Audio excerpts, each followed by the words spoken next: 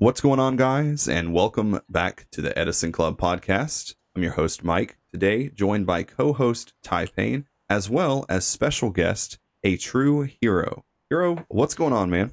Just another day, and I'm happy to be here. Thank you for welcoming me on the Edison podcast, and let's talk about Diva Hero. All right, cool. Let's do it. Well, I started playing Diva Hero when I first got into Edison format because it was like at that time it was pretty cheap to invest in because absolute zeros weren't like super expensive. But I ended up playing Lightsworn after that. But Ty has been on Diva Hero like hardcore for like the past 2 months lately. Yes, I've been absolutely loving the deck, and it's really all thanks to you, Cairo. That with how much with the advice you've given me and like just your words of encouragement has helped me a lot. No problem. I'm glad to hear it. It's funny, Mike, how you mentioned about how you got into Diva Hero early because the prices of absolute zeros weren't too expensive at that time. But these days, if you go on like TCG Player, eBay, or any other card website, Absolute Zero has gone through the roof. And I remember a while ago seeing like a Discord thread, and someone brought that to my attention, and they're like, "A true hero is the reason why Absolute Zero has gone up." Yeah, exactly. Yeah, it's crazy. A true hero is literally the reason why I can no longer afford to play Diva Hero. But even myself, I don't have like the fancy Absolute Zeros. I think I have like the cheapest Diva Heroes. Like my deck is not like very blinged out. I see players with like Alti Caiuses and like just the highest rarity of every Diva Hero card. And me, it's like my deck's mid range. Hopefully one day I can get up there and like have some ice because ice is nice. But whether it's common, super, Alti, ultra, they all do the same thing. Yeah, it does the same thing. It got you to the finals of the Time Wizard tournament at Nats this year. So, indeed, common Diva Hero for the win, right? Yeah. I always make the. No, go ahead. I was just gonna say like it's funny because it's like when you're playing against someone, right? You kind of get a gauge for their skill level based off of what you can see, like the material items they have. Like, for example, if your round one opponent has like a Spellgrounds mat, then you're you're in for like a ride, right? Yeah. But if you're going against someone who has like a paper mat, then you're like, oh well, this person isn't anyone to be respected. And like my cards, because they're like so common, basically, like no one would think like, oh, this guy, he's just another Yu-Gi-Oh player. Yeah. When we went to that tournament the night before Nats at that little store, I was watching everyone play and I was watching Frazier play, and someone was like, "You know that guy over there? That's a true hero." I looked over and I was like, "That guy's here." I'm like, "That is insane. That dude came all the way here. That was so cool." Yeah, man, that was a trip all the way out from South Korea. So for those of you who don't know, actually I'm an ESL, English as a second language teacher in Seoul, South Korea, and I've been living out here since 2016. So it's been quite a minute. Wow. And I pretty much gave up on Yu-Gi-Oh, but then when Edison format kind of like revitalized, I decided to get back in it. And Frazier and I, we kind of like tackled the format together. He got into it just a bit before me, but for the most part, we got into it around the same time. And yeah, I did fly all the way from Korea to America just to participate in the Ultimate Time Wizard event. I got second place at the tournament that you're speaking of. I made it to the finals in that, but then wound up losing against Black Wings GYBU in the finals. And then, of course, as you know, for the Time Wizard event itself, got second place as well, losing against Matt Kalinda on Bayou Turbo. Yeah, that was. Sorry, Ty. Go ahead. I know when I found out that you were there, Cairo, I was absolutely like losing my mind. I was just like, what? I was so excited. I was just like, I actually get to meet this guy. This is gonna be so cool. Dude, you were so chill too. And I remember one of the final things that we said to each other was like, we need to come together and do a video. And even though we still haven't done a video together yet, I'm happy that we're here together on this podcast. but I'm still open to do a video with you as well. Like we are going to make it happen.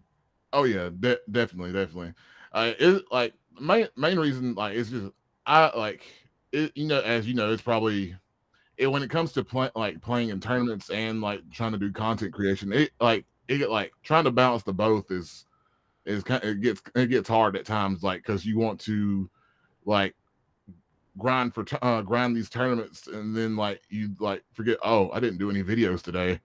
Yep, that's exactly it. So myself, I decided I only upload once a week because I commend the YouTubers like for example Keegan, Frazier, Carpath, etc., who upload on a more daily basis. Like commends to them, hats off, because without all of their hard work, the Edison community might be starved for videos. But me, I can only deliver once a week because it's just too much. Like I want to be a competitor and a content creator. And a lot of players, they either choose either content creation or being a competitor, right? So people like Right. Fraser and myself, we're one of the few people who kind of like really do both, right? It's not easy. No, it's not. Like me and Mike for like really the entire year. Like we haven't played in a lot of like online tournaments, but like the like all the IRL tournaments have like been like close to us. I think Right. Mike, you got to go to Philadelphia this year, but like Yeah, other we than don't that, we don't talk like about that tournament. like other than that, like we like every tournament with it we can make IRL, like we are there. Like we've been Yeah. like just on the grind all like really all year. I've been Yeah. following you. You've been doing quite well actually with Diva Hero at these IRL tournaments. I've been trying. I've been trying to make you proud. Yeah, I I would mean, say that you have made him proud. oh, for sure. For sure. You know, anyone who ever has any questions about Diva Hero, right? You don't have to be Ty. Like, I'm not like, someone to be scared of. Just reach out to me on Discord, or if Discord's given an issue, Facebook. Like, I'm always down to offer Diva Hero advice, tips, anything. Like, just reach out to me because I want the Edison community as a whole to grow. And that's another reason, like, circling back to YouTube, right? Why I started a YouTube channel, because like I don't want to keep all the knowledge to myself. Like if I can help somebody excel and become better at Edison format, then like I'm okay with that. Because for the most part, I've accomplished many things in my Yu-Gi-Oh career, and like if my Yu-Gi-Oh career were to end today, I could be happy, right? I could be happy. So I just want other people to grow and kind of see the sort of success that like Mike, Ty, and myself has seen. I would agree with that. That 100%. And if your career did end today, like you would end as the most decorated Edison player. Like it's not even close. Thanks, man.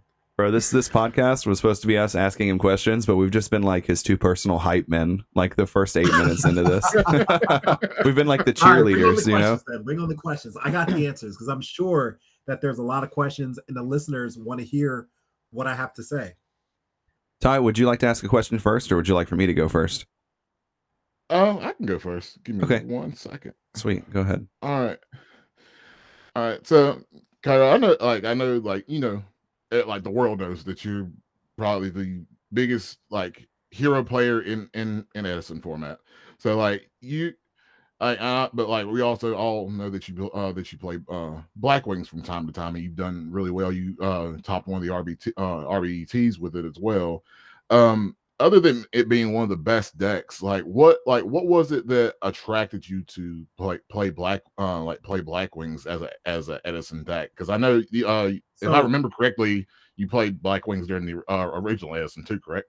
Yeah, actually, you answered the question. You answered the question. What drew me to Black Wings in the modern Edison format, right? So when I say modern Edison format, I'm referring to once Keegan brought it back to the scene, right?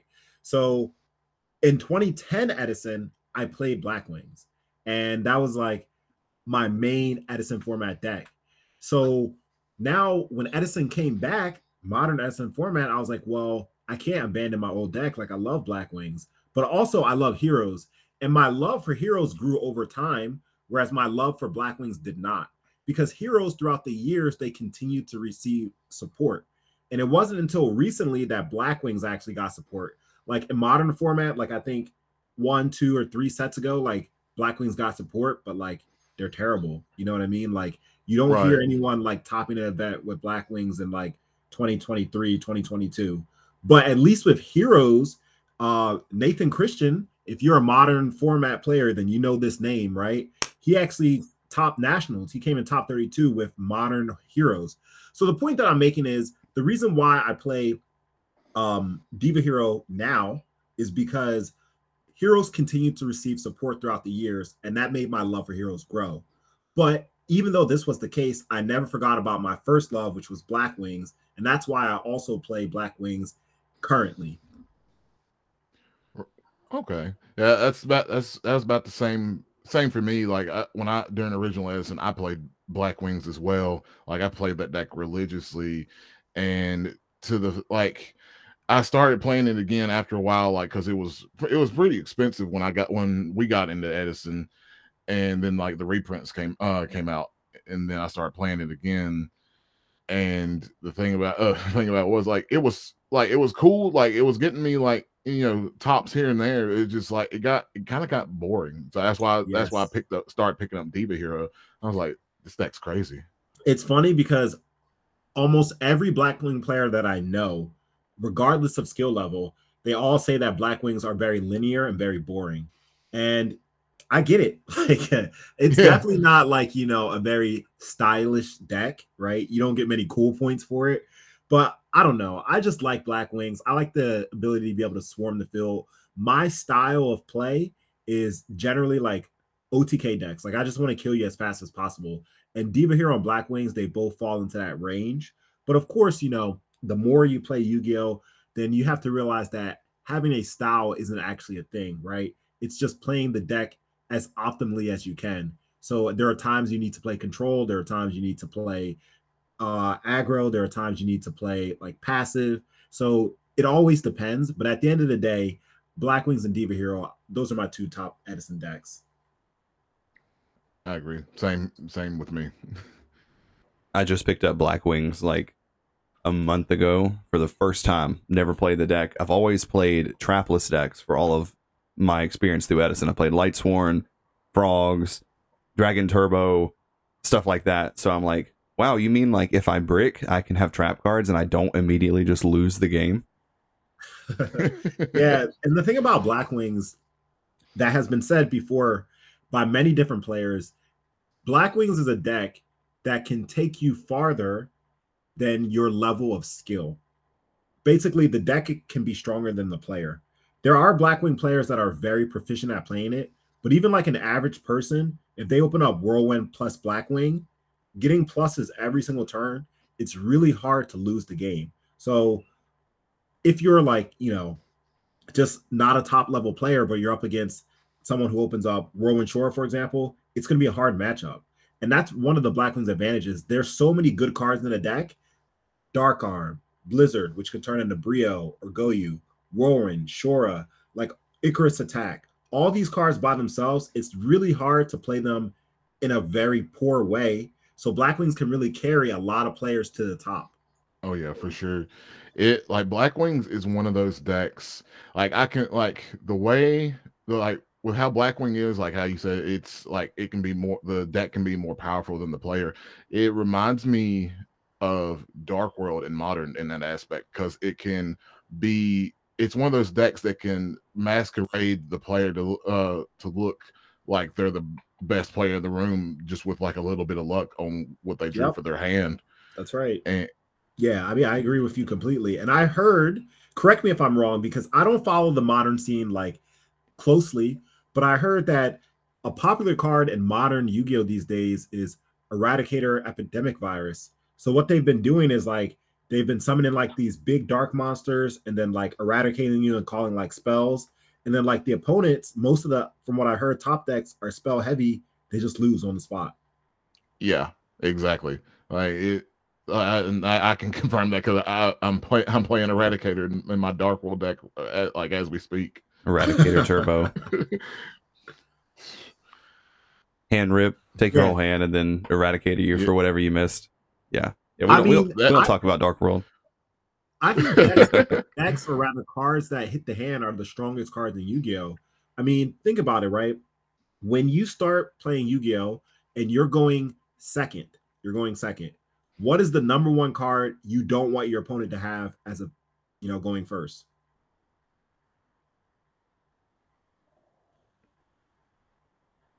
I feel like I need to put the Jeopardy music here. I know, right? You got that. Okay, so you're going second. You're going second. Your opponent's on the back row. What card do you not want that to be? Trap Dust Shoot. Yeah, exactly, right? Okay. All right, yeah, Trap Dust Shoot, right? My mind went to modern Yu-Gi-Oh at first, and I was like sweating like the Jordan Peele meme. I'm like, what card in modern do I not want them to set? Yeah, that's what I was thinking too. I was like, wait, what card in modern do Yeah. do I Right. That's my bad. I should have clarified Edison format. That's my bad. Yeah, right? definitely Trap Dust Shoot. You're But good, yeah, buddy. Edison, right? Trap Dust Shoot, because cards that give information about your opponent's hand are so powerful. And that's why for Nationals, I was main decking Mind Crush, Trap Dust Shoot, Deck Devastation Virus. All three. And it's because if you have knowledge of your opponent's hand, it is very, very difficult to lose. It's very difficult to lose. Yeah, there are so many games where I've had Dust Shoot flipped. I mean, I have won some Dust Shoot games, but the majority of them, the game just immediately goes downhill. Yeah, that's right. Mike, do you want to tell Cairo about our match at that Switch tournament in the finals? What about the Deck Devastation Virus? Oh my gosh, dude. I still to this day do not know how I won that match. We played in Swiss, and it was Frog Monarch versus Diva Hero. And anytime this man would go Diva Cataster, I'm like, yeah, this game's over. Like, I didn't know Edison format could feel that way. But I think he deck devied me game one, and I was like, what is this? When did this become a thing? Luckily he didn't hit a ton of cards, but so I beat him in Swiss, and then we play in the finals that night, and I finally got to do the Substitute scapegoat thing. It's like plus infinite straight into deck devi. Exactly what combo you're talking about? It's very good. Yeah. Oh, and then into deck devi? Into deck devi, because I was like, well, he probably would have flipped it already if he had it. No, this man waited. He hit me for like 9 cards. That's wild. Yeah. He hit me for like 9 cards, and I don't even remember the game state we got to. We got to where neither one of us had anything, and it was like whoever drew a monster. And I remember I drew like double Vanity's Fiend back to back, and that was the only reason that I was able to win. But I was sweating, dude. I definitely shouldn't have won that game. If we had replayed that, there's no way I win that. Yeah, Deck Devi is an amazing card. And it's interesting that it was more impactful that particular game because Ty played it very well by like waiting for the scapegoat. But generally, Deck Devi is stronger game 1 than it is games 2 and 3. And the reason is simple, because game 1, you're not going to expect it. Also, game 1, your deck is built to beat players, not to beat Deck Devi, but to beat the majority of players. Yeah. And games 2 and 3, when you know you're up against impactful. But game 1, what can you do? There's nothing you can do about it, right? So Deck Devi is still a great card games 2 and 3, but much more powerful game 1. And, I remember I did a deck profile, and then people were commenting on the like YouTube video saying like Deck Devi is not that great. And at the end of the day, everyone's going to have their own opinion. But my opinion about Deck Devi is, 1, you get hand knowledge. So even if you don't hit that many cards out of your hand, the hand knowledge alone could be enough to win you the game. 2, let's think about a card that's on the ban list, right? Time Seal. Time Seal is banned in Edison format. I don't think the card's that great, but regardless, it's banned. And for those of you who don't know what Time Seal does, it skips your opponent's next draw phase. So Deck Devi essentially does the same thing. If you draw into like a Raikou or like a Hamster or anything that's under 1500, well, you just got Time Sealed. And you're not getting Time Sealed once, you're getting Time Sealed up to 3 times, depending on when Deck Devi was activated, So if a card like that, skip your opponent's next draw phase, is banned, and Deck Devi ultimately can do that up to 3 times, I think Deck Devi is a way more impactful card. And of course, there are slight differences. Like if cards go to the graveyard, effects can trigger, such as Dandelion, Necrogardener, Plague, or even you could put monsters in your grave to fuel pot of Abrice, activate Bayou's effect, things like that. So it is a little different than Time Seal, but the point is the effect of skipping the draw phase essentially remains the same. Yeah, I haven't really thought about it in regards to something like Time Seal, but that makes a lot of sense. It really does. Yeah, this is why we scrub out, Ty. No, but you know, to be honest with you, the reason why I seen a lot of success with Diva Hero because people are like, oh, True Hero, like, you know, you top with Diva Hero a lot. And I'm not the only one. And I also want to take the time out to give shout out to Silchus Ruin because he played the deck first and he did well in the beginning. And then like I really kind of innovated the deck because a lot of people don't know, but when Silchus Ruin played Diva Hero, he didn't play Dark Arm Dragon. And I was joking around with you know, Ludo, and he was like, yeah, you innovated Dark Arm Dragon and Diva Hero. And I was like, actually, I did. And I pulled up the deck list from RBT. And at that time, Diva Hero didn't even play Dark Arm, right? But anyway, wow. Still shout outs to Silchus Room because he played it first, and then myself. And then the last Diva Hero player that you have to mention, of course, is Oscar Urano, right? I believe Cali native. He's done so well with the deck. He's the innovator of the defensive Diva Hero deck. And yes. I mean, Diva Hero has really, really taken a turn. And then recently, Benjamin, right? Benjamin, he topped with Diva Hero, not top, but rather won. He won the YCS in Germany with a build similar to Oscar Urano's build. But he also took some notes from me too. So these days we can see more Diva Hero players like springing up, and of course you, Ty, right? Like Diva Hero has really, really taken off from where it was before. Oh yeah, for sure, for definitely. I'm still gunning for my first place spot. Hopefully it's the 5K. Right, but where I was going with my train of thought was, you know, people see my success and they're like, wow, like I want to do it too. But and anyone can, right? I just named a bunch of people who have done it, right? But I've put so much time into the deck. It's kind of like if you know Usain Bolt, he's like the fastest man alive. And there's a quote by him, and I'm not going to quote it as elegantly as him, but like people see him run for 30 seconds and they're like, wow, that's amazing. You're the fastest man in the world. But what they don't see is the amount of time and effort that he put in order to run that distance in 30 seconds, right? Like how much training he did, how much he was at the gym, how much he ran, how much blood, sweat, and tears went into his work effort, right? And same thing with me and Diva Hero, right? Like I have grinded that deck out so much, right? And people don't really see the hours that I put into it. You know, I've played a lot of Dueling Book because here in Korea I can't like play IRL, but I've just tested every single aspect of it with my friends, with on the Dueling Book ladder, if you will, like playing rated games, playing non-rated games. Like I've played it so much until I figured out what works and what doesn't work. And like that's what it really takes to be successful, not just in Edison format with Diva Hero, but with anything really. Like you have to put in the time and the work, and then you'll begin to see the results. Yu-Gi-Oh is a game of variance, so like sometimes, you know, things won't always go your way, but it's about consistency. If you're consistently putting in the work, if you're consistently putting in the time, no matter what deck you're playing, as long as it's a top deck, right, you're going to see results in that you're going to start topping more and more frequently. Yeah, me and Ty had this conversation like 2 days ago. He was feeling a little down about me. Huh?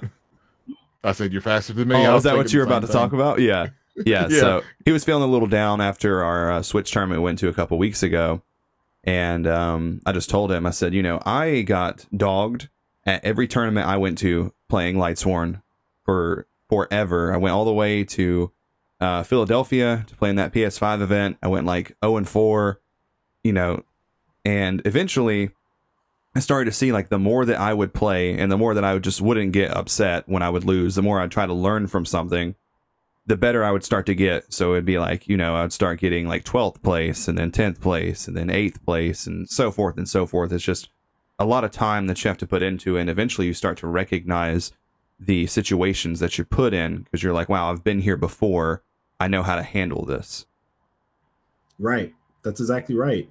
It really does come down to that. Like for me, if you ever have an opportunity to play me in real life, which many people won't because of the distance. But even if you play me on Dueling Book, you'll notice that I play very fast, like very fast. And I'm not advocating for fast play because fast play generally leads to misplays, right? Typically. But the reason why I can do my plays and actions so fast is because I've been in these situations so many times before. So many times before. It's like to the point where like it's second nature. I know exactly what to do, what to summon, what my opponent likely has, and what outcomes to expect if I do this particular action. So it becomes, second nature, as I just said. And you really just have to put yourself in that situation. And there's a difference, right? It's like some people learn through like trial and error, and that was me. I learned by just playing again and again and again and again. And some people learn through other people's experiences, right? Like you can just watch and learn. And like, that's why people learn through books, right? Through other people's experiences. So there's so many ways to learn, but you can't get down on yourself. The moment you start being depressed and thinking that, oh, I'm a bad player, you're not going to see what you want. And in life, with anything, right? You're not always going to be the best. You're not always going to see what you want to see. And it can be good to take a break from the game, right? From Yu-Gi-Oh! There's nothing wrong with like missing a tournament or like taking a week or two off and just like remembering why you played. And it happens too with like a lot of top players. So I like to follow a lot of different competitive games, right? And I know it seems like I'm going on a tangent, but there's a point to this. And one of the games that I follow is Super Smash Brothers Melee. And in Melee, the top players were the top for the longest of times, right? Like, for example, Mango. He might be a name you might have heard of if you followed the game a bit, or like Mewtwo King, right? Yeah. And these were literally, in their time, some of the best players. But what happened over time, they got burned out. It happens even to the best. They got burnt out and they needed to take time off away from the game because we all started Yu-Gi-Oh! Every person who ever played Yu-Gi-Oh! No one started Yu-Gi-Oh! With the idea of, I want to be the best. You started because you liked the game. You genuinely liked the game. And then over time, your like for the game turns into maybe a desire of wanting to be the best, right? And then that can be a motivation, and there's nothing wrong with that. But the point is, don't forget your love for the game. And when we look at these top players in other games, they forget their love for the game. It just becomes a job to them. And then it's meaningless, right? They can't perform the way that they were performing before because it's just a job. They've forgotten the love for the game. And us as players, right? We all want to do well, but we need to remember, why did we start playing Yu-Gi-Oh! First? Because we genuinely just love the game or the community or the people, right? But the point is, don't forget why you started doing it. Remember that. And then take time off if you need and get back into it. You ever considered going into motivational speaking before? That was like a little tear coming down from my eye. I'm like, I can do anything, like I look at three wolves in my opening hand and I'm like, I can do this, I can get there. I save my motivational speaking for my little Korean kids. Yeah, that was awesome. Yeah, that was amazing. I definitely agree with everything you said. Same. Yeah, so I mean, it's been a long road, definitely playing Diva Hero, and I'm happy that I was able to meet like a lot of good people along the way, and my friends have really been supporting me throughout everything. But anyway, let's move on to the next question. What else do you guys want to know? Okay, so I have one here, and you kind of went over this a little bit already, but I'll still pick your brain about it here. Everybody that's ever played Yu-Gi-Oh, or at least anyone that's ever played it competitively, has gotten to a point where you went from being bad, I guess, to being like kind of okay to good to great. And I'll definitely say that you're in the great category now. But how do you feel like you worked your way up from when you first started playing, which was probably like most of our stories, like Playground Yu-Gi-Oh, to where you are now, like, second place, Ultimate Time Wizard? What would you say was like the biggest thing you did to help you get there? So it's funny because, I mean, I remember the very first time I ever played Yu-Gi-Oh! It was with my cousin. And my cousin, he told me about like Yu-Gi-Oh! Cards, and we were playing like Kaiba Yugi, and I was playing Yugi's deck, which if you played Kaiba Yugi format, then the Yugi deck was the inferior deck because at the end of the day, 25 is not stronger than 3K. and like that's all it is to it, right? So, but I wanted to be the protagonist, right? And I started off just like that. But over time, I stuck with it. He didn't because, you know, he kind of outgrew it. And that's kind of probably what happened to maybe a lot of our friends. Maybe like they outgrew it. And I continued playing it because I really wanted to become good. But what really helped me to be able to reach the finals of like the Time Winners event and see the success that I've seen recently was just grinding. And when I say grinding, I mean I personally would play every single day. And my number one training partner was actually Stango, right? And me and him, we would just play every single day. And I had a couple other people that I would play with from time to time. Frazier was not one of them. Frazier gave me like guidance, like, you know, he would give me suggestions and things like that. But actually, Frazier, he doesn't play Yu-Gi-Oh that much. He really doesn't. He's been playing Yu-Gi-Oh more because of like his YouTube channel and things like that. But like in preparation for tournaments and things, he actually really doesn't play that much Yu-Gi-Oh. So I mostly played all my games with Stango until I figured out like, you know, what works and what doesn't work. And it was just a consistent grind thing.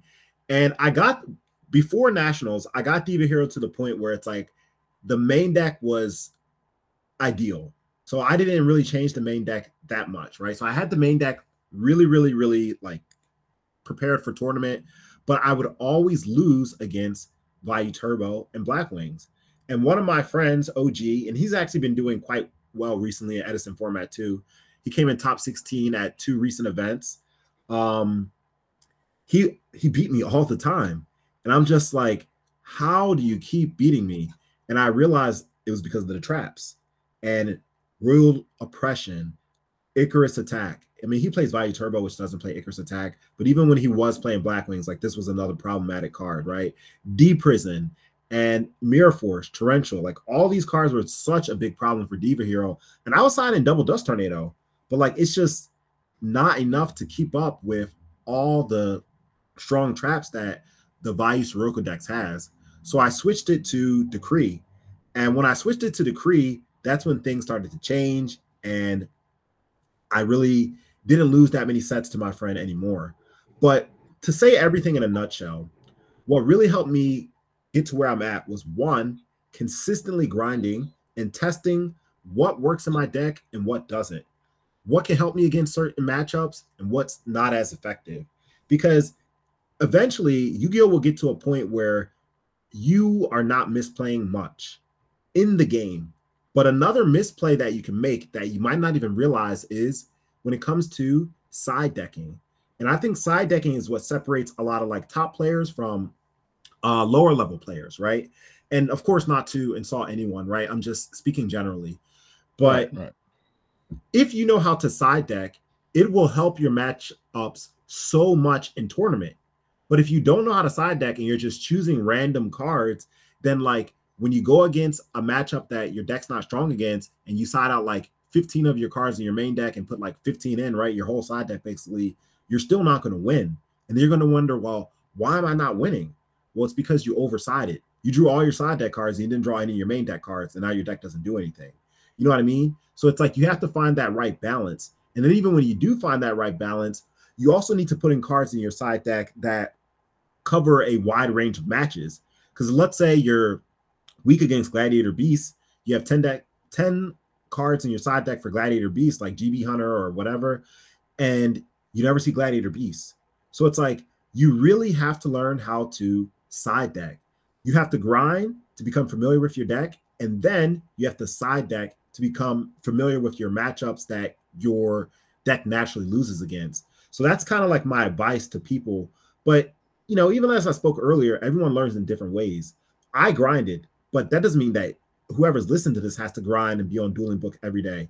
You can learn just by, you know, watching YouTube videos. You can learn by just playing a few games, or you can even learn by listening to this podcast, right? There's so many different ways that you can learn that can help you excel, but you have to put yourself in a situation where you're constantly learning each and every day. And one of the best ways to learn, in my opinion, is also going over your replays, right? A lot of people, when they lose, the first thing that they think of is, oh, I got sacked.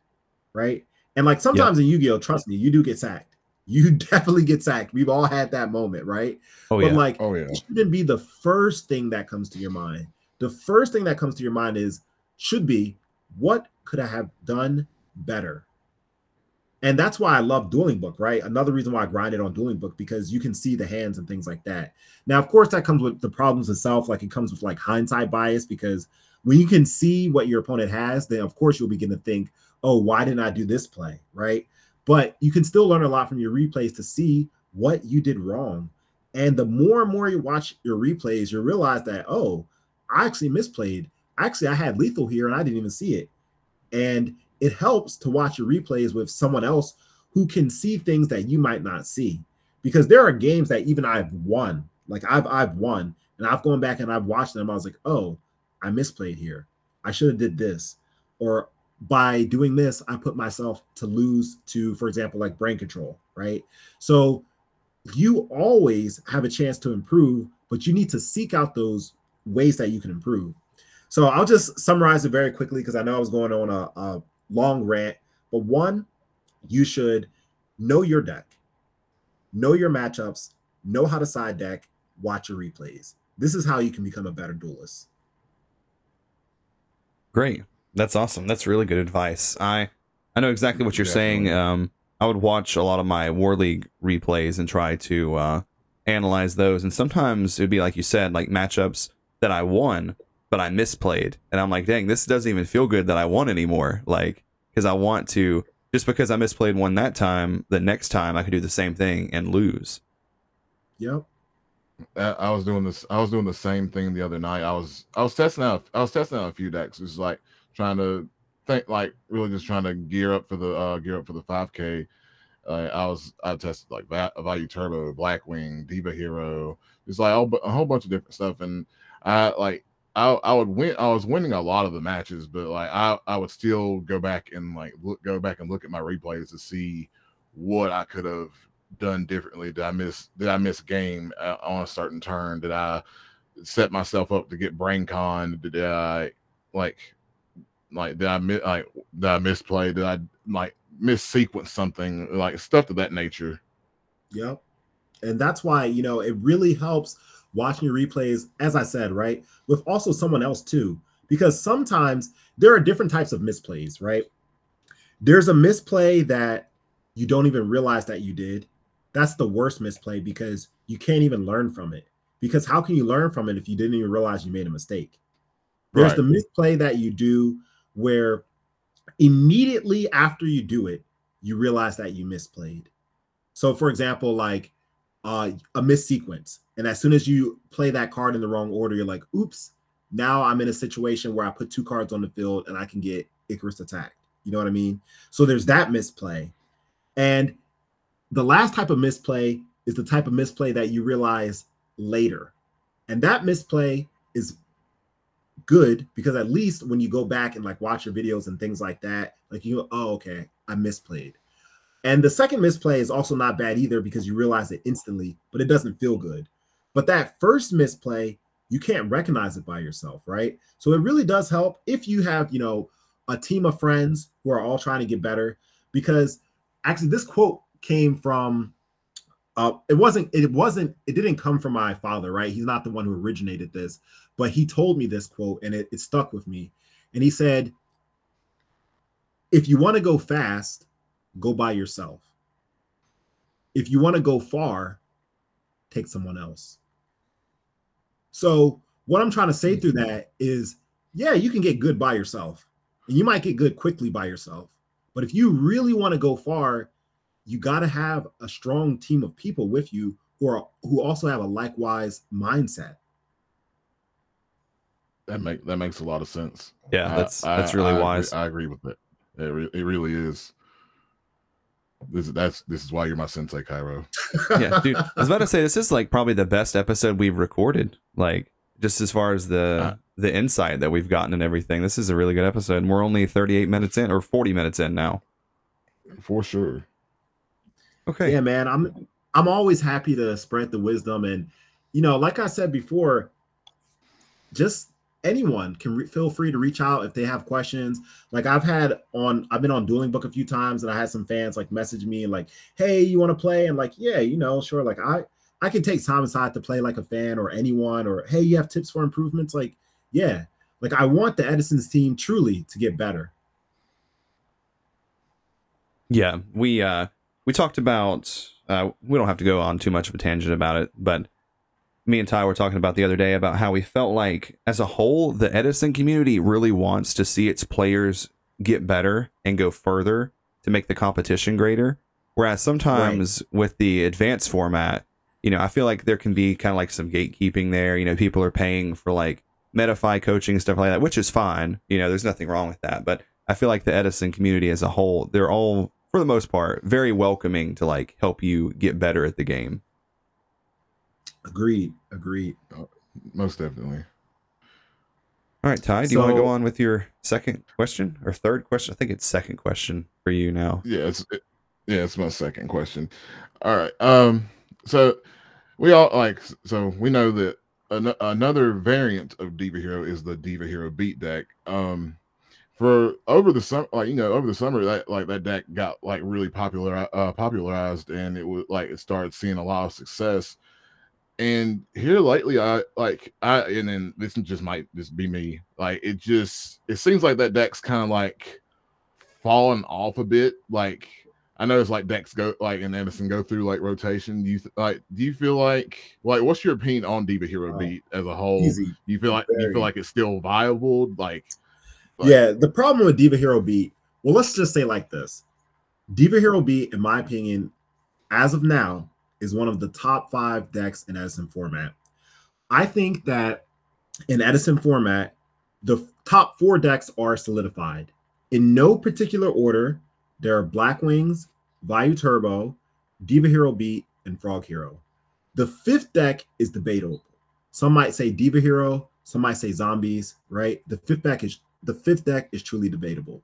So my opinions on Diva Hero Beat is it is a top 5 deck for sure. Now, the reason why it has fallen out of the limelight recently is because we need to think about the nature of the deck. All of the other top 3 decks have strong power cards, right? Such as the Vice Roku decks. They're a great example. They have Royal Oppression, very strong card. They have Brain Control, very strong card. They have Dark Arm Dragon, very strong card. And the list goes on and on and on and on. Whereas when you look at Diva Hero Beat, generally they don't play Brain Control. They don't play Dark Arm Dragon. They play Miracle Fusion, which is good, but like that's it. So Diva Hero Beat doesn't really have the cards that like you can say, oh, I got sacked. Oh, my opponent had the Brain Control. Oh, my opponent had the Dark Arm. You know what I mean? They don't have these high ceiling cards. So the deck is very consistent because it doesn't have these cards, right? But at the same time, it can't reach the higher limits like the other decks can.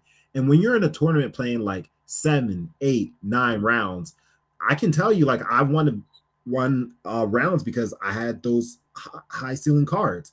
I had the Deck Devastation Virus. I had the Dark Arm. I had the Brain Control. You know what I mean? So I think that's Diva Hero Beat's problem. It is a very consistent deck, but it's not strong enough. It hasn't even won anything, actually. If anyone's listening to this and I'm wrong, then please correct me. But it hasn't even won anything yet. So I just don't think it just has, the cards that it needs in order to win. But it will continue to top again and again and again. And of course, if it sees more representation throughout time, eventually someone will win with it. But that's why I think it hasn't seen a lot of recent success. Okay. Yeah, I can definitely agree with that. Sorry, what were you saying? I was gonna say, did you want to go into your next question? Yeah, I can. So my next question would be if you could give any advice to anyone that's just starting out playing the format, what would it be? Easy, very easy. First thing, you should be subscribed to the Edison Club. Second thing, you should subscribe to ATrueHero. That's what you should do. Great, short, sweet, and to the point. I love to hear it. Yeah, very easy. Because one, and I'll explain in detail why. I mean, it should be obvious why you should be subscribed to the Edison Club, because First of all, when you truly want to get good at something, in my opinion, you should immerse yourself into it. So I'm an English teacher, as I said before, here in Seoul, South Korea. And one of the questions that I get from a lot of Americans, a lot of people who are curious about my life here in Korea, is like, how do I teach the kids English, right? They're like, what do you do? So the way that I teach kids English here is the same way that we learned English when we were children. You simply immerse them in the environment, and eventually they begin to learn words and phrases until they can construct and formulate their own sentences. Same thing with anything competitive. When you really want to dive into it, when you really want to be good at it, you need to immerse yourself into it. So if you want to become, let's say, a violinist, well, then now when you go home and you listen to YouTube, you shouldn't be listening to like Drake or Taylor Swift or whatever you want to listen to. You should start listening to classical music, right? Specifically violinists, right? Same thing with Yu-Gi-Oh. So now if you're just starting out and you want to become good, you need to immerse yourself in it. So listening to the Edison Club is great because you guys are going to be talking a lot about a lot of the hot topics that are going on in the community, right? And secondly, I said subscribe to ATrueHero because, not even like to kind of like pop myself up there, but I really do think that my channel has so much information about various decks in the format. And one of my series is like how to beat, and I'll have like how to beat Diva Hero, how to beat Dragon Turbo, how to beat Vayu Turbo. Like I have how to beat for almost every single meta deck in Edison format. And a lot of the times I not showcase, but rather feature the person who's most famous for that deck on my channel. So in my recent video, which was how to beat Vayu Turbo, it's me and 10-Foot. 10-Foot Dragon, he is one of the best Vayu Turbo players in the format. In the Dragon Turbo video, it was Hydro Pump. Hydro Pump created the deck. You know what I mean? So it's like you're getting insight, not just from me, a top player, but literally from the best players who made the deck what it is today. So by listening to the Edison Club, by subscribing to my channel, right? That's how you can become a better player. Like, I don't know what else you want to say about that. I 100% agree with that. Like, I know I like when I got into like starting to like play Diva Hero, I watch. I still go back and rewatch like a lot of your like even like the 2-3 hour videos. Like I go back and rewatch just to see if I can learn anything, anything else, no matter how small it is. It's worth it to me. It's really interesting because so I mentioned about the How to Beat series, right? And Yu-Gi-Oh players generally, they want to watch people duel. So my most popular videos on YouTube are the videos that Ty just mentioned, where it's like I'm playing in tournaments and like people are seeing my hands and like seeing how I play. And that's fine, right? Because I get it. A lot of people like are visual learners, right? They learn by watching things. However, you should not only constrict yourself or restrict yourself to visual learning. Even learning through, auditory, right? Through listening is a good way of learning too, because the How to Beat series is mostly just listening, right? So for that kind of content, a lot of people find boring. And those videos don't do as well as the tournament videos in terms of views. Now, for me, I don't particularly care. I put information out there because I just want people to improve. And then people can choose to listen to it or not. But Benjamin once again is the Diva Hero player who just recently won the Time Wizard event with Diva Hero. In the Diva Hero Discord, he said, I can't believe people don't watch. I'm paraphrasing. This wasn't his exact words. He said, I can't believe people don't watch your How to Beat series because that's what I did to improve. And he said that people who aren't watching those series, they don't want to get better. And he said, I listened to it over and over and over again until I knew everything that you were explaining and talking about. So. Yeah, I love those videos. I always try to watch all of them. I have this thing where every time Fraser uploads a video, I always comment on it, and I'm like, sorry, babe, no date night, because I have to watch this video.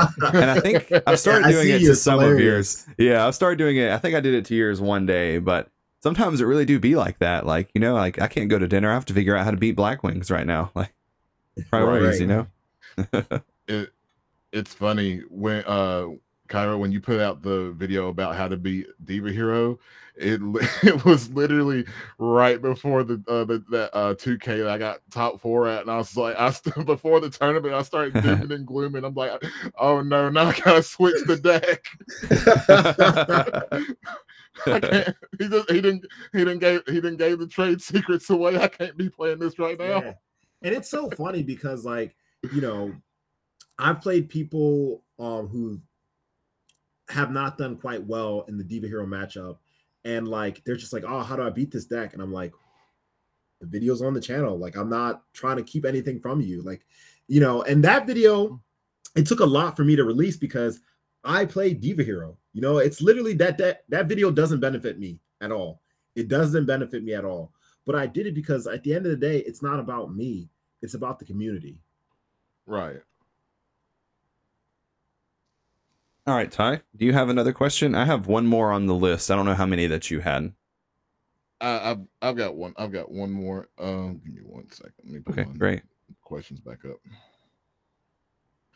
All right. So, Kyra, who would you say is your rival in Edison format? Like, who is that duelist that just pushes you to want to keep getting better? That's actually a really good question. I'm not gonna lie, that's a question that I'm not prepared for at all. Rival. To be honest, this is the thing. I don't really have a rival in Yu-Gi-Oh. And let me tell you why. There was a rival that I had a long time ago, and it was my cousin. His name's DeAndre Moore. He was the one who originally pushed me to get better at Yu-Gi-Oh since I was a kid. And me and him, we were really close once upon a time. And he, you know, like I said, he's my cousin, so he's blood. So I'll always have, you know, love for him, despite whatever we go through personally. And he quit Yu-Gi-Oh. So when he quit Yu-Gi-Oh, and part of the reason why he quit Yu-Gi-Oh was because I quit Yu-Gi-Oh. And I quit Yu-Gi-Oh because I moved to Korea. So when he quit Yu-Gi-Oh and I quit Yu-Gi-Oh, like that was the end of the rivalry. And then when I got back into Yu-Gi-Oh, now he's a bit older than me. Now a lot of things in his life were happening to him personally. So he's not at a stage in his life where it's like he can put the time and energy to play Yu-Gi-Oh, to improve, and to do what it takes to become the best.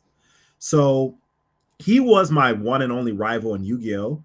And after that time, my goal wasn't to be better than a particular person. My goal was just to become the best duelist that I can be.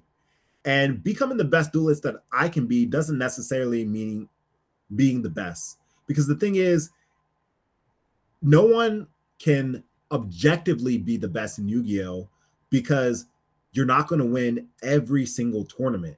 And the moment someone else wins a tournament over you, then people are going to begin to speculate and say that this person is better. And a common example that has happened to me, right? And this is, of course, all up to the viewer's discretion and opinion. And to me, it doesn't matter, right? But like Oscar Rano is a great example, right? When he came in second place at the RBET, then everybody was saying like, oh, he's the best Diva Hero player. And whether a person thinks he is or not, I'm okay with, right? Because I don't really consider him a rival. I consider him a great innovator of Diva Hero, and I have a lot of respect for him. And I always give him shout outs and respect. But at the time, it's still, we fall into this thing that I like to call recency bias, right? Because like, yes, he came in second place, but like I also came in third place with Diva Hero at a RBT, and I also came in second place at a RBT with Black Wings, and I also came in second place at Nationals with Diva Hero. You know what I mean? So the point that I'm making is you're never going to be the best in the eyes of the public, despite your record, right? You're never going to be the best. So if your goal is to be the best, then like it's just always going to be subjective. And I want to focus on goals that I think are attainable. I just want to become the type of duelist where it's just like when I look back at my replays, when I look back at my games, whether I won or whether I lost, I didn't misplay. I played as optimally as possible. And if that leads me to a point where it's like a true hero becomes like a household name, cool. But if it never becomes that, that's also fine as well. Because my goal is not to impress other people, to receive validation from others, because you'll never receive validation from everyone, ever, no matter what Right. you, right? And if people try to chase this fantasy, you're going to constantly be at the mercy of others. And that's not what I want to be. I just want to be a good duelist who enjoys what he loves, playing Yu-Gi-Oh. So I hope that question, that was like kind of a question that caught me off guard. I definitely wasn't expecting that, but like in a nutshell, my one and only rival was my cousin DeAndre Moore, and like he's not playing Yu-Gi-Oh anymore, so I don't have a rival. I just want to be the best that I can be. Gotcha, I think gotcha. to be an on the fly Well, answer, that was a really good answer. it definitely was. And I can definitely say you are you are a household name in my household. Yeah, you should see the poster. I'm just kidding. Okay, so I'll ask you mine here. This is the last question that we have for you. This one's kind of fun. What is your favorite Yu-Gi-Oh related memory? It could be something that happened when you were a kid, something that happened last week, just something, you know, when you think about you and Yu-Gi-Oh, it just always kind of just brings a smile to your face. I mean, yeah, this one is a lot easier to answer than the last one. I mean, Yu-Gi-Oh has brought me my lifelong friends, actually. A lot of my closest friends that I'm in a group chat with, that I've been in a group chat with for literally years, I met through Yu-Gi-Oh. And one of my best friends, like we've been playing Yu-Gi-Oh since we met each other in high school, you know? So Wow. it's like Yu-Gi-Oh has definitely brought so much more than just a card game. It really is the people that you meet along the way. And even Stango, me and Stango have always been close, right?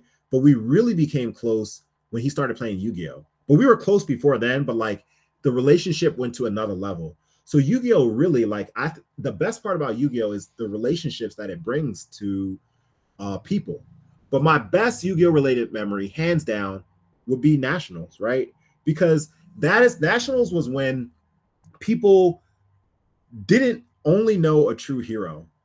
People knew who Cairo was because everybody knew who a true hero was. Not everybody, but some people knew who a true hero was, but nobody knew who Cairo was. So Nationals was a chance because when you were up against me, it didn't say round 9 up against a true hero, right? It said you're up against Cairo.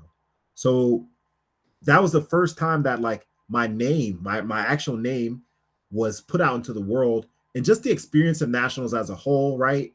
Having to spend time with some of my closest friends like Frazier, Sean McCabe, Adam Corey, right? Like Vinny, we all had such a great time together, eating delicious food, like going out to restaurants, joking, testing, like just the whole experience of Nationals. And then, even doing well, winning the Black Rose card, not the Mega Giant one, but the one that's been in these days used as like side event prize and things like that.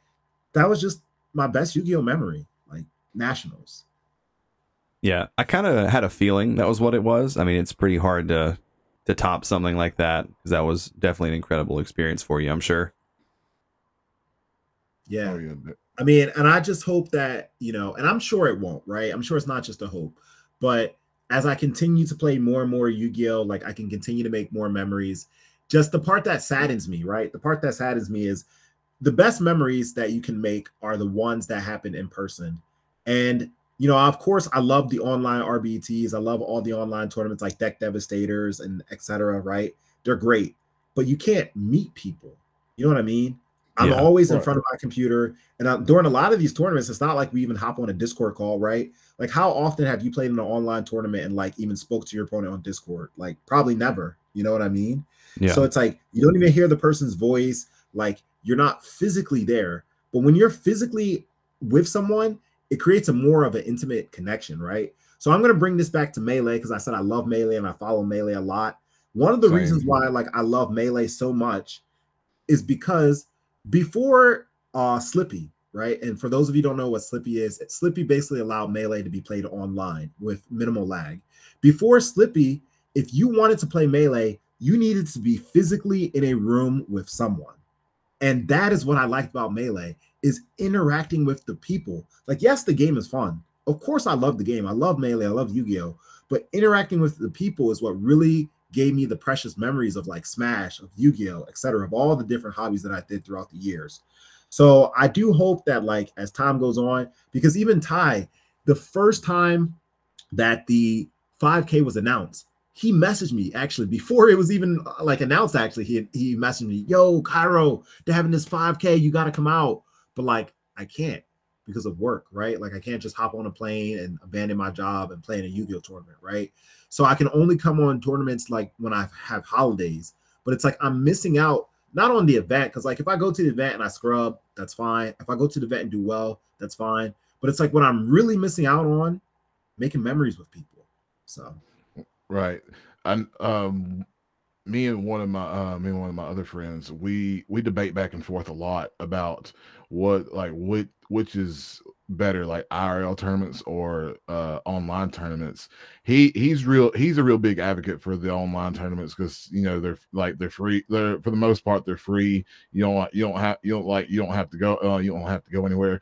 But for me, my rebuttal for him was just like the IRL tournaments like mean a lot more to me just because like that's how like all of us, like our friend group as collective, have made so many memories. That's one of the big key things that's kept me in Yu-Gi-Oh is the good memories I've made with my friends like Mike here, our like all of our teammates. Like we've pretty much all grown up together. yep, I agree. I agree. And then, actually, it's a good that you brought that up because I have my own opinions also about IRL versus online. The thing about better is, once again, better is subjective. Better for what? You know what I mean? Better for convenience. Because if it comes down to convenience, obviously, there's nothing more convenient than being in front of a computer, right? Right. Better for making memories. Well, I mean, you heard my spiel. You heard what Ty just said, right? So obviously, in that case, IRL wins. Better for profit, like then of course it would be the IRL tournaments again, right? So like, what do you mean by better? Better competition? Well, people who say that the better competition is IRL, well, I'm sorry to say that you are wrong. You're simply wrong. And the reason why you're wrong is because modern Edison started online. So the people who have been grinding the longest are the online players. But not only that, right? Because time isn't always an indicator of success, right? There are some people who can do in a few months what it took other people's years to do. So time is not always the best indicator of success. But the main reason why IRL tournaments are more difficult is because you can play players from all around the world. You're not playing a true hero at your locals. He's not going there. But not just me, right? Even Frazier, right? Even like Ludo, even like any top player who lives in Italy, right? Yodaimane. Like there's so many good players who don't live in your area. You can just become like the playground legend, right? And for those who don't know what the playground legend is, the playground legend is basically like you think you're so good at something. But the reason why you think you're so good is because you're the best person in your neighborhood, in your cul-de-sac. But when you step out into the world, you realize, oh, I'm not as good as I thought I was. And when you have tournaments IRL, generally the audience that it attracts are the people who are nearby. Of course, there are special events that can attract people from a wider location range, but still, like, once again, like I said, I can't fly out and go to this event. So it kind of like, rubs me the wrong way a little bit, right? But I know it's for like clickbait. When I see Keegan's titles for like his RBT events that say every top player is here, and it's like, well, I'm not there, Frazier's not there, you know what I mean? But I get it because it's a strategic business move. And Keegan's a great guy, and I have nothing against him. He's actually very polite. He even invited me to stay with him at RBT Moreno Valley. So Keegan's a great guy. But the point that I'm making is when it comes to IRL versus online, both have advantages and disadvantages. So when someone is saying what is better, you need to think about, well, what is your definition of better? Is it better in terms of competition? Is it better in terms of making money? Like, what do you mean by better? Right. Yeah, definitely agree with everything you just said. Okay, so we're at like an hour and 4 minutes. So I guess we'll start winding down. Ty, do you have any closing remarks? Anything you'd like to say or anything you'd like to ask before we get out of here? Well, as always, Cairo. It's always a joy and a pleasure to always get to hear your input and advice on things. It's always, I always learn. Like I told you earlier this week, I always learned so much from you. Learned so much from Frazier. I really just want to thank you again for how much success you've helped me achieve this year. Oh yeah, man, no problem, man. No problem. I'm very honored that you guys would welcome me on your channel. Like, it really does mean a lot. Um I hope that we can come again together soon. Like, this was a great time, like being on this podcast. And if not that, at least I hope that me and you can get our video together soon. So, Oh, everyone definitely. listening, please be on the lookout. Me and Ty, we're gonna probably do some Diva Hero videos together in the future. So, it was my pleasure coming on this channel, and thanks, man. That's all I can say is thank you and Mike. Like, I'm really appreciative of it. Yeah, of course. And we can do a second part at some time, like whenever we're free, we can have you on again, go over some other stuff. Oh Sounds yeah, good. I'd be definitely game for that always. Cool. All right. Sounds good. We'll do it. All right, guys. Thank you all for listening. And before we get out of here, make sure that you like, share, comment, and subscribe, and head on over to ATrueHero's channel and like and subscribe to him as well. So thank you guys for listening. This is Mike from the Edison Club signing out until the next one.